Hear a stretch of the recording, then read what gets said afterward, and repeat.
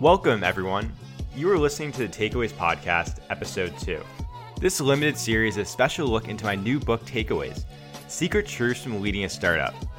This podcast is for entrepreneurs and other business owners anywhere who need some quick direction anytime they find themselves at a difficult crossroads.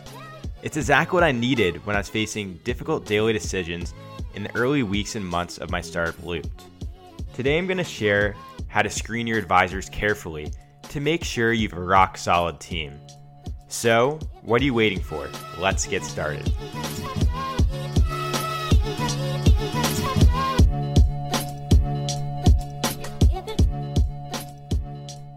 Good advisors are the key to success, but choosing them is a challenge. I quickly discovered that in the Silicon Valley, there is no shortage of people who want to be mentors. They are fellow entrepreneurs, angels, and institutional investors, venture capitalists, corporate executives, lawyers, consultants, engineers, accountants, and academics, only to name a few. Every pitch day, incubator, meetup, workshop, or after-hour party is potential introduction to a key relationship.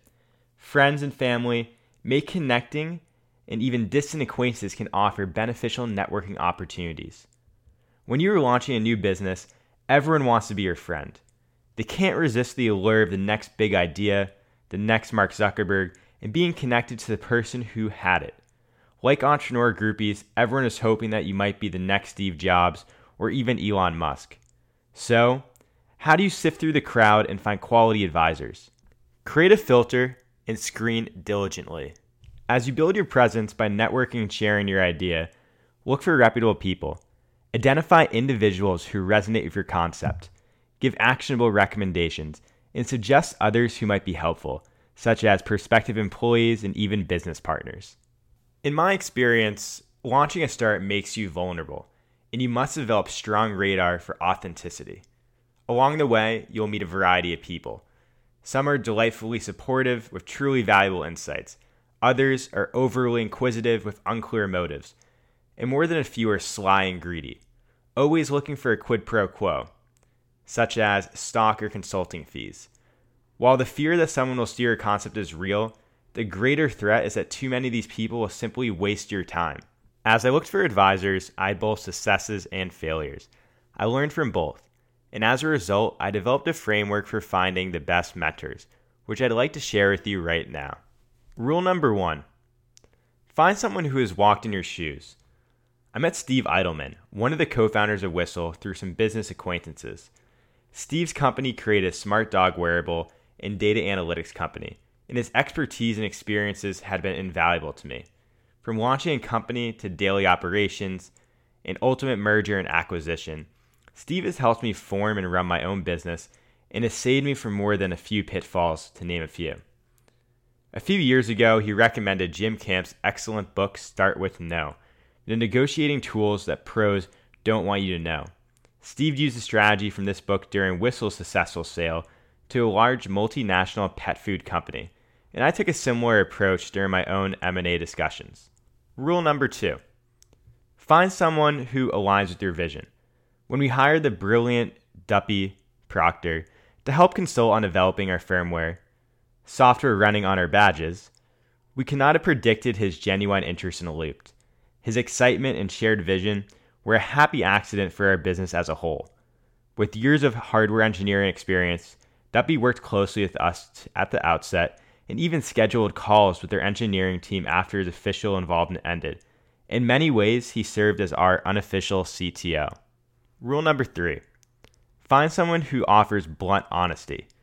Because Mark Goldstein served as startup portfolio advisor to Mark Benioff, CEO of Salesforce and one of our major investors, he helped evaluate our business trajectory at critical moments. In early 2016, he offered key insights about whether to raise funds or to plan for our exit. With his knowledge of other Silicon Valley and San Francisco startups, and years of personal experience operating companies of all sizes, Mark serves as a fantastic sparring partner. He quickly shot down bloated ideas and enthusiastically supported grounded ones. Before I had strong filters, I experienced some negative experiences with advisors. I'm omitting names for the sake of privacy, but the challenges are worth sharing.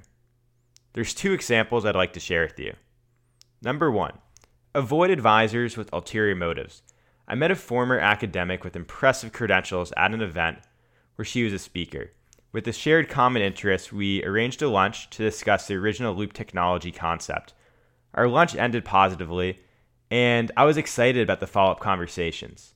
We exchanged a few emails, and then I received a letter from her lawyer a few weeks later to integrate our intellectual property into her own patents. This was a shock, and it really was a disappointment, as we had never discussed patents in the past. The proposal became a distraction, and it ultimately soured our relationship. And number 2, avoid advisors looking for a free piece of action. When it comes to giving equity to advisors, it's very easy for things to go sideways, even with someone you trust and like. While I appreciate advisors' many insights, my experience colored any discussions about complementary equity. I decided the only fair way to grant equity was through investing in my company Looped. By developing your own filters, you can successfully screen potential advisors. In the end, your best advisors will shape a startup. They'll work unselfishly with or without stock, and they'll share in the intrigue of the potential outcome of your major business. So, should you grant stock to advisors? I ultimately decided that I would only grant stock to advisors if they invested in Looped. Initially, I set work goals for advisors, such as 3 to 5 hours of consulting a month, or 3 introductions per quarter as a way to earn their equity. While this was a good concept, it was way too complicated to quantify and measure. In the end, I told my advisors they could receive shares only by investing. No one objected, since the excitement of the startup ecosystem hinges on the risk of betting on new companies and ideas. I also found out that the best advice came from serious investors whose financial commitment aligned directly with the success of my startup. Active investors offer the best guidance for the overall interest of the company, and it's in their favor to make sure that their advice helps your company move forward and becomes as successful as possible. And that's the show.